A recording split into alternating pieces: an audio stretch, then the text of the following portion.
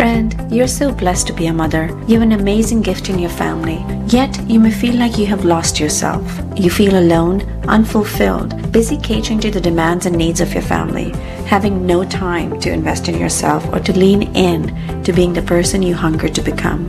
It's time to accept our reality, stop the mom guilt, and thrive in our everyday present. Mom, I'm here to remind you that you matter. You are a masterpiece. Your feelings, desires, unspoken needs, and all of you has a purpose. The story of a life that you are creating and living right now is irreplaceable.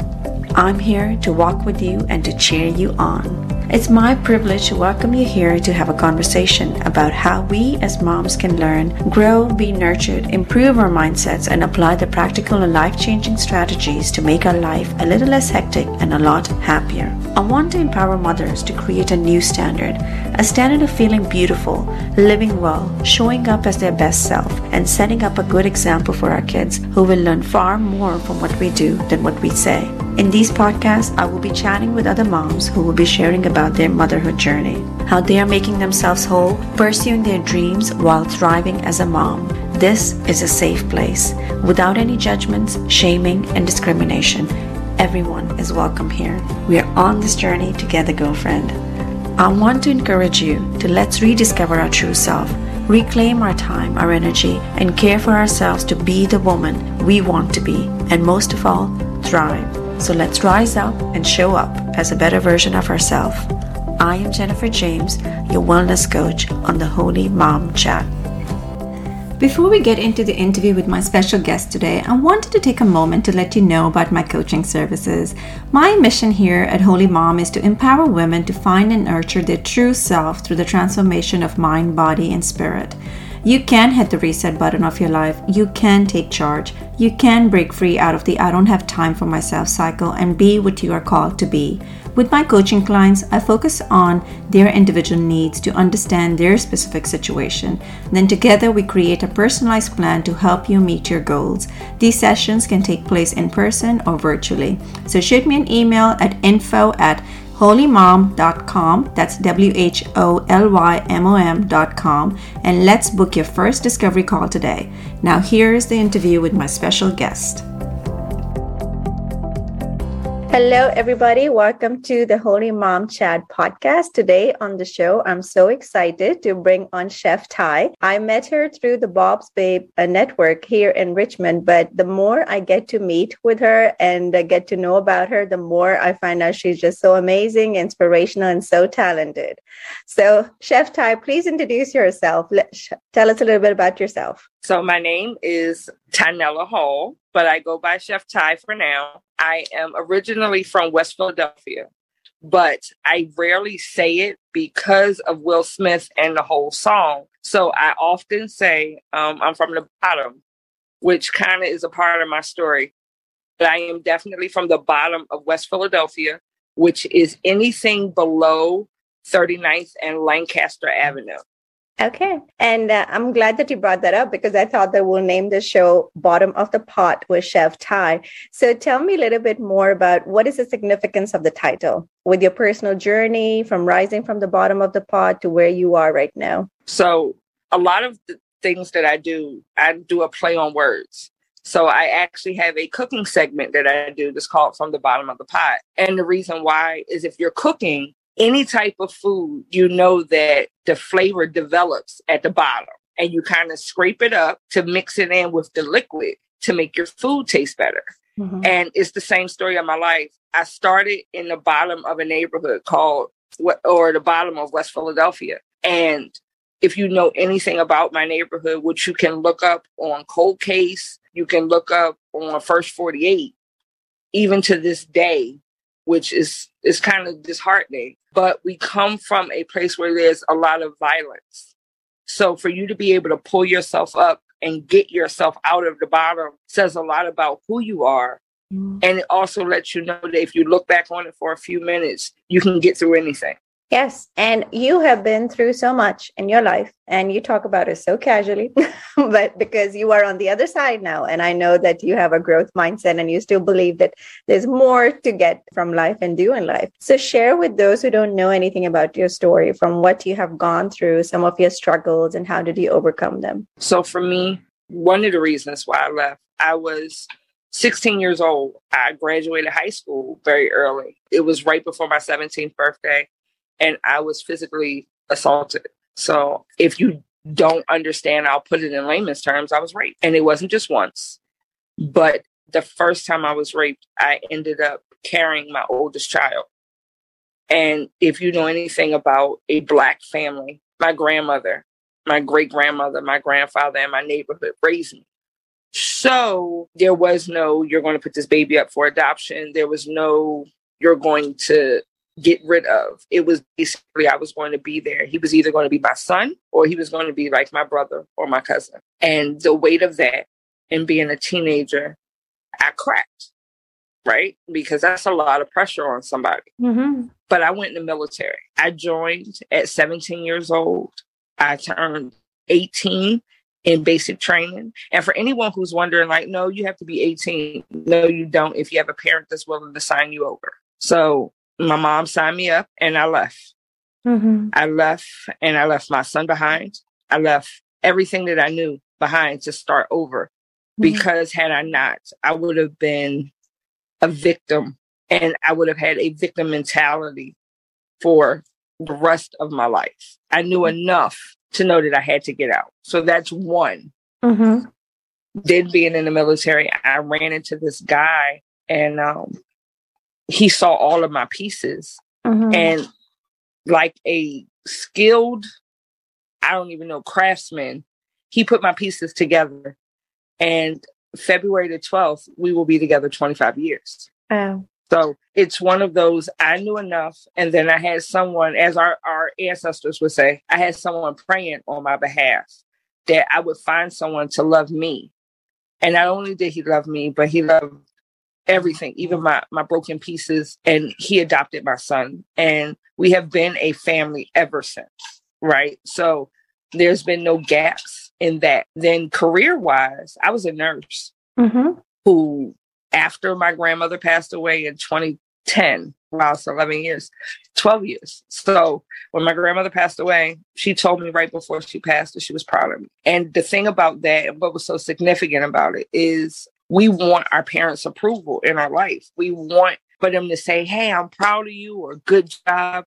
And depending on your background, it means even more, right? For them to physically say, and you hear it, that they're proud of you. So when she said that, I was okay for a moment. And then I went back to school to become a chef, right? I could cook. Cooking, I've said before in other things, that cooking saved my life. It pulled me out of my depression, because along with the fact that I was raped, I had other children. So I have a girl and a boy. Besides that, I apologize, y'all. I itching, and this is real life. Okay. My daughter was a twin, in which one of her sibling was, I wasn't able to carry her. So I was put on bed rest. And instead of having two, I had one. But God knew best. I didn't see it at the time, because when she was born, postpartum hit me very hard, very hard. Because as a mother, I knew I was supposed to have two children. And I only had one. And that was a test in my marriage, because my husband was like, do you not hear our baby crying? Are you okay? And I wasn't. And that's something that now this generation, I'm glad, understands what postpartum is. But for us, we didn't know what it was. You're supposed to be happy that you have children. You're supposed to be happy and go about life. And it's not supposed to affect you. And yet it was affecting me badly. On top, my oldest child is autistic. So you have a son who's nonverbal. You just gave birth to a little girl who you were supposed to have twins.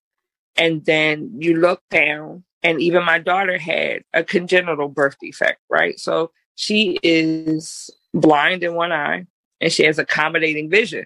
So it was like, God, how much are you going to put on me I am now 19. I would have had 3 children, right? It was enough to discourage anybody.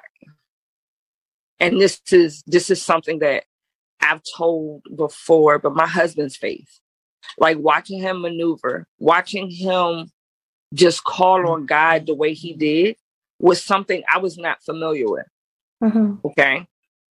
I've not seen, even on television for us, because a lot of times we look to television and that's what we model our life behind. I've never seen a man on TV that prayed like over. My husband would pray over us. I've watched him get on his knees in a closet and pray. And my young-mindedness was like, what is you doing? The heck is going on? Not knowing that I needed to be on my knees praying too. Yeah. And this is something in my younger years that I can look back at now and be like, wow, not only did I have a praying grandmother, but I had a praying husband and one who has and still has supernatural faith. Those are some of like my little bits and pieces. So you went through physical assault, you went to the army, then you dealt with your nana's death, who played a pivotal role in your life, and then dealing with postpartum with the loss of your other child. So while you're just 18, wow, that's a lot to go through and then cope with. So what were some of the things that helped you get through the struggles? Like, I know you mentioned your husband's prayers, his support. Having that creative outlet and being able to take and transform something else. And honestly, what it was is when it was me and him going out to eat, right? $20, $30, no problem. But as your family grows, the price grows. And it was getting pricey. So I was like, oh, I got to go back in the kitchen. A lot of people don't know, but I used to do a lot of spoken word and I used to write a lot. So writing my thoughts out and getting them off of me was one of my biggest outlets. I didn't really do a whole lot of going out. That wasn't big into what was my thing because of unrealistic childhood trauma that I had not addressed. So being around females was hard for me in a setting where it had to be, oh, my girlfriends. So I'm 41 and I have no childhood girlfriends. I have nobody that I can go back and say that me and her were friends or we've been friends since middle school or anything, because I've always pushed them away. And it's not because of jealousy. It's because until I went to counseling, because that's the other thing, counseling pulled me through. I realized that how I got raped was I went to a party with a group of friends that I thought were my friends. Yeah. And I was left. And then that's how the whole situation unfolded. So as a result, I never realized in my adult lifetime that I literally, when we start to get really close, I don't necessarily push you away, but I just stop. I will stop communication if I think you're getting too close.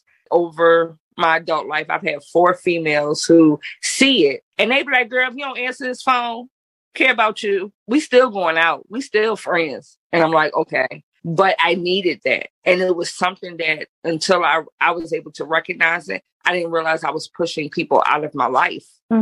So taking charge of the childhood trauma that you experienced and actually taking steps towards your own healing journey and recognizing those triggers when they come up, right? That has been helpful to pull you through. So in terms of right now, where are you now? How do you take care of yourself now? So I do spa days. And during the pandemic, it got kind of tricky because, you can't go outside. So I have a foot tub. I take at least an hour to myself. Not every day, but at least twice a week. And just sit there and force myself to shut my brain off and to relax, which for me is hard to do because I'm constantly thinking of stuff to the point where daytime is not my friend, right? So like being up with the sun is something that I know I have to do because I'm a business owner, but I'm a night person. So like I wake up at 10, 11 o'clock at night. And I'm good to be up till 5, 6 o'clock in the morning. And my poor husband be like, if you don't shut your brain off and go to bed. So I've learned to have quiet moments, to put things aside so that I can do that. And then being in Boss Babes has helped because people like you and Leah have pulled me out and shown me like it's okay to spend a little money on yourself, and it's okay to have a girlfriend or two and go out for tea, meet up for dinner, talk. So these are newer things that I'm getting used to, but I really love them. I really I get excited about them now. Yeah. Oh, that's amazing. That shows you're healing in a full circle, right? Where how it started and you went through counseling and just recognizing those triggers, but now you're open and welcoming that and recognizing your triggers and you're actually enjoying it. Yay. So proud of you. And of course, you love to cook, right? So that's another avenue that you explore. So tell me a little bit more about the Hooks Lunchbox. How did that come into being? Because I thought that story was so inspirational. So my food truck, wow. We got it October of 2020, Reggie? All right. So we got it in the middle of the pandemic. Someone tagged me in a post on Facebook and was like, oh my gosh, she's selling her food truck. I called her and she was like, yes, I'm selling it. I want $25,000 because I believe in telling the truth and I believe in you knowing numbers because numbers matter. So she wanted $25,000 for it. Now, again, we're in the middle of a pandemic. We're at month 9 in the pandemic. Ain't nobody had no job. I'm a caterer. So my business really took a hit. Okay. Because there was nobody because you couldn't gather. So I'm like, all right, I have a few, couple dollars, but I don't have 25,000. And I told my husband about it and we talked. In the midst of us talking, someone came to her with a check for the full amount, right? Mm-hmm. But I had put out there on Facebook, I was like, hey, if it's for me, it's going to be for me. I just need y'all to pray. I want this food truck. And apparently, because she's in Boss Babes, she saw the outpouring of love and she saw what people had to say about us getting that food truck. She called us back and she was like, well, how much can you put down? I told her I'd be able to put down $10,000. And then I was like, you know what? I'll give you 8 because if there's anything wrong, I want to have some kind of cushion to be able to get it fixed. And sure enough, she took my $8,000 in a payment plan versus someone who came to her with all of the money. So that right there lets you know that if something is for you, don't be discouraged by what numbers may say, but continue to go after it because it worked for us. Mm-hmm. Then the name of it is from my father-in-law. So my father-in-law's name was Reginald, just like my husband, but his nickname was Hooks. Okay. The lunchbox concept came from Dad always carried some kind of a lunchbox or a bag or something. He never bought lunch at work. He always prepared it and took it. And he would have, it could be a meatball sandwich one day, or it could be filet mignon and like sweet potato casserole and green beans from the night before. Like you just never knew what was going to be in the lunchbox. Mm-hmm. And what some people know, but most don't, is that I prefer to cook Indian inspired dishes because I like Indian spices. Mm-hmm.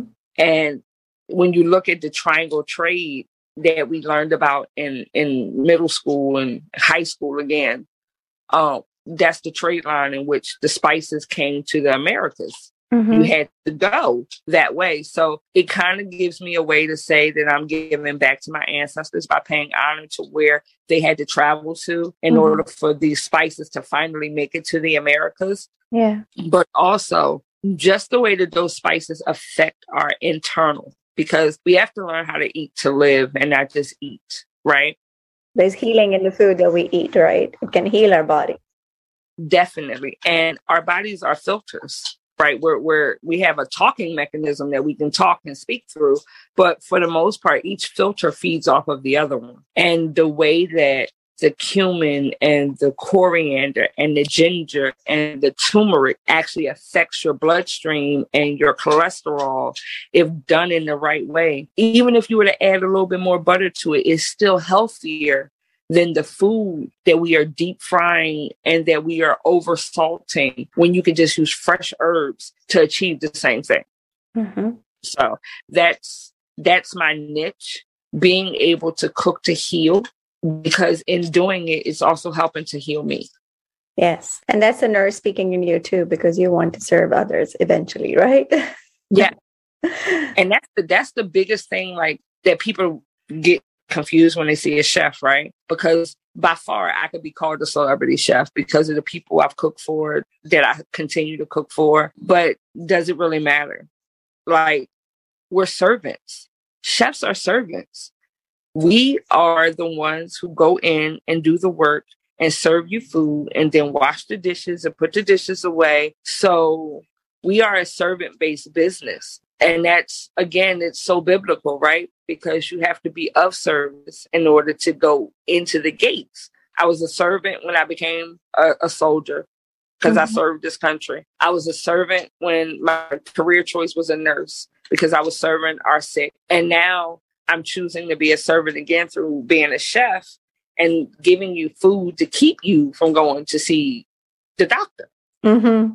It works. Yes. It brings to my mind the servant leadership model. So I did a course in leadership, and then that is actually one model, which is also a secular model. That's basically, it stays the same thing. Your heart needs to be to serve the people. So even though you can be a leader, but if your heart is not in the right place, you cannot be an effective leader. But I like how it also symbolizes how Jesus was also a servant leader too, right? So even though it does have biblical connotations to it, but it's also a secular model that's being utilized to study leadership.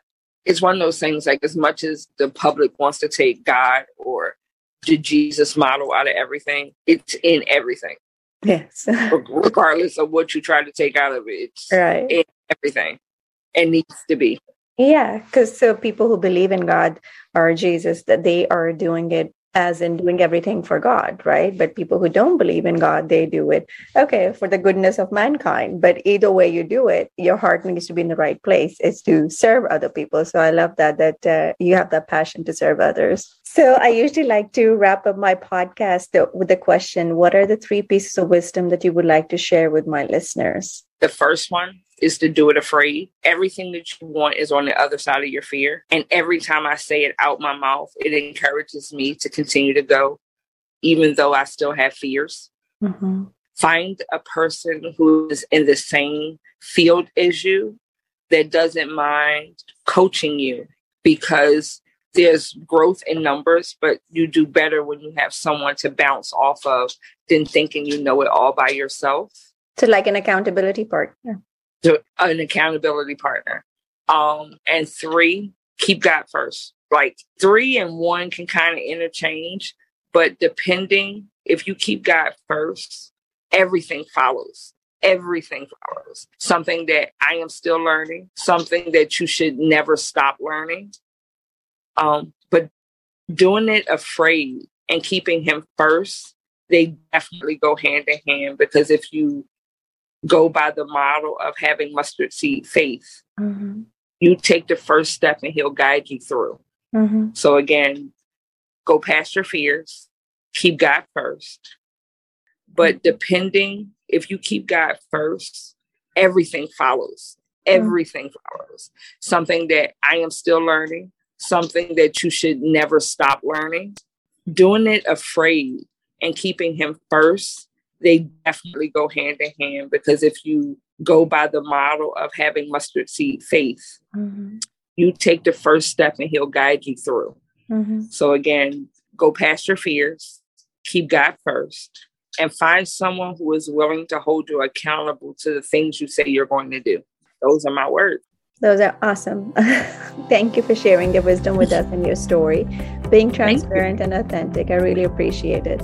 For those who want to follow Ty along, I'm going to be including her website, her social media links in my show notes. So make sure you check them out and follow her. And if you're ever in the area or wherever she might be serving lunch or the lunchbox, wherever she's catering, go check her out, because her food is delicious. Thank you so much for joining me in this episode today. I would so appreciate if you can share this podcast with other moms or moms-to-be. And if you have not already, please subscribe to my podcast on iTunes and leave a review. You know what? It would be fun if you can take a screenshot when you're listening to my podcast and tag me at Holy Mom. That's WHOLYMOM. So my lovelies, I would like to encourage you, let's rise up and show up as a better version of ourselves. Because let's face it, nobody is better at being you than you. So let's do this. This is Jennifer James from the Holy Mom Chat.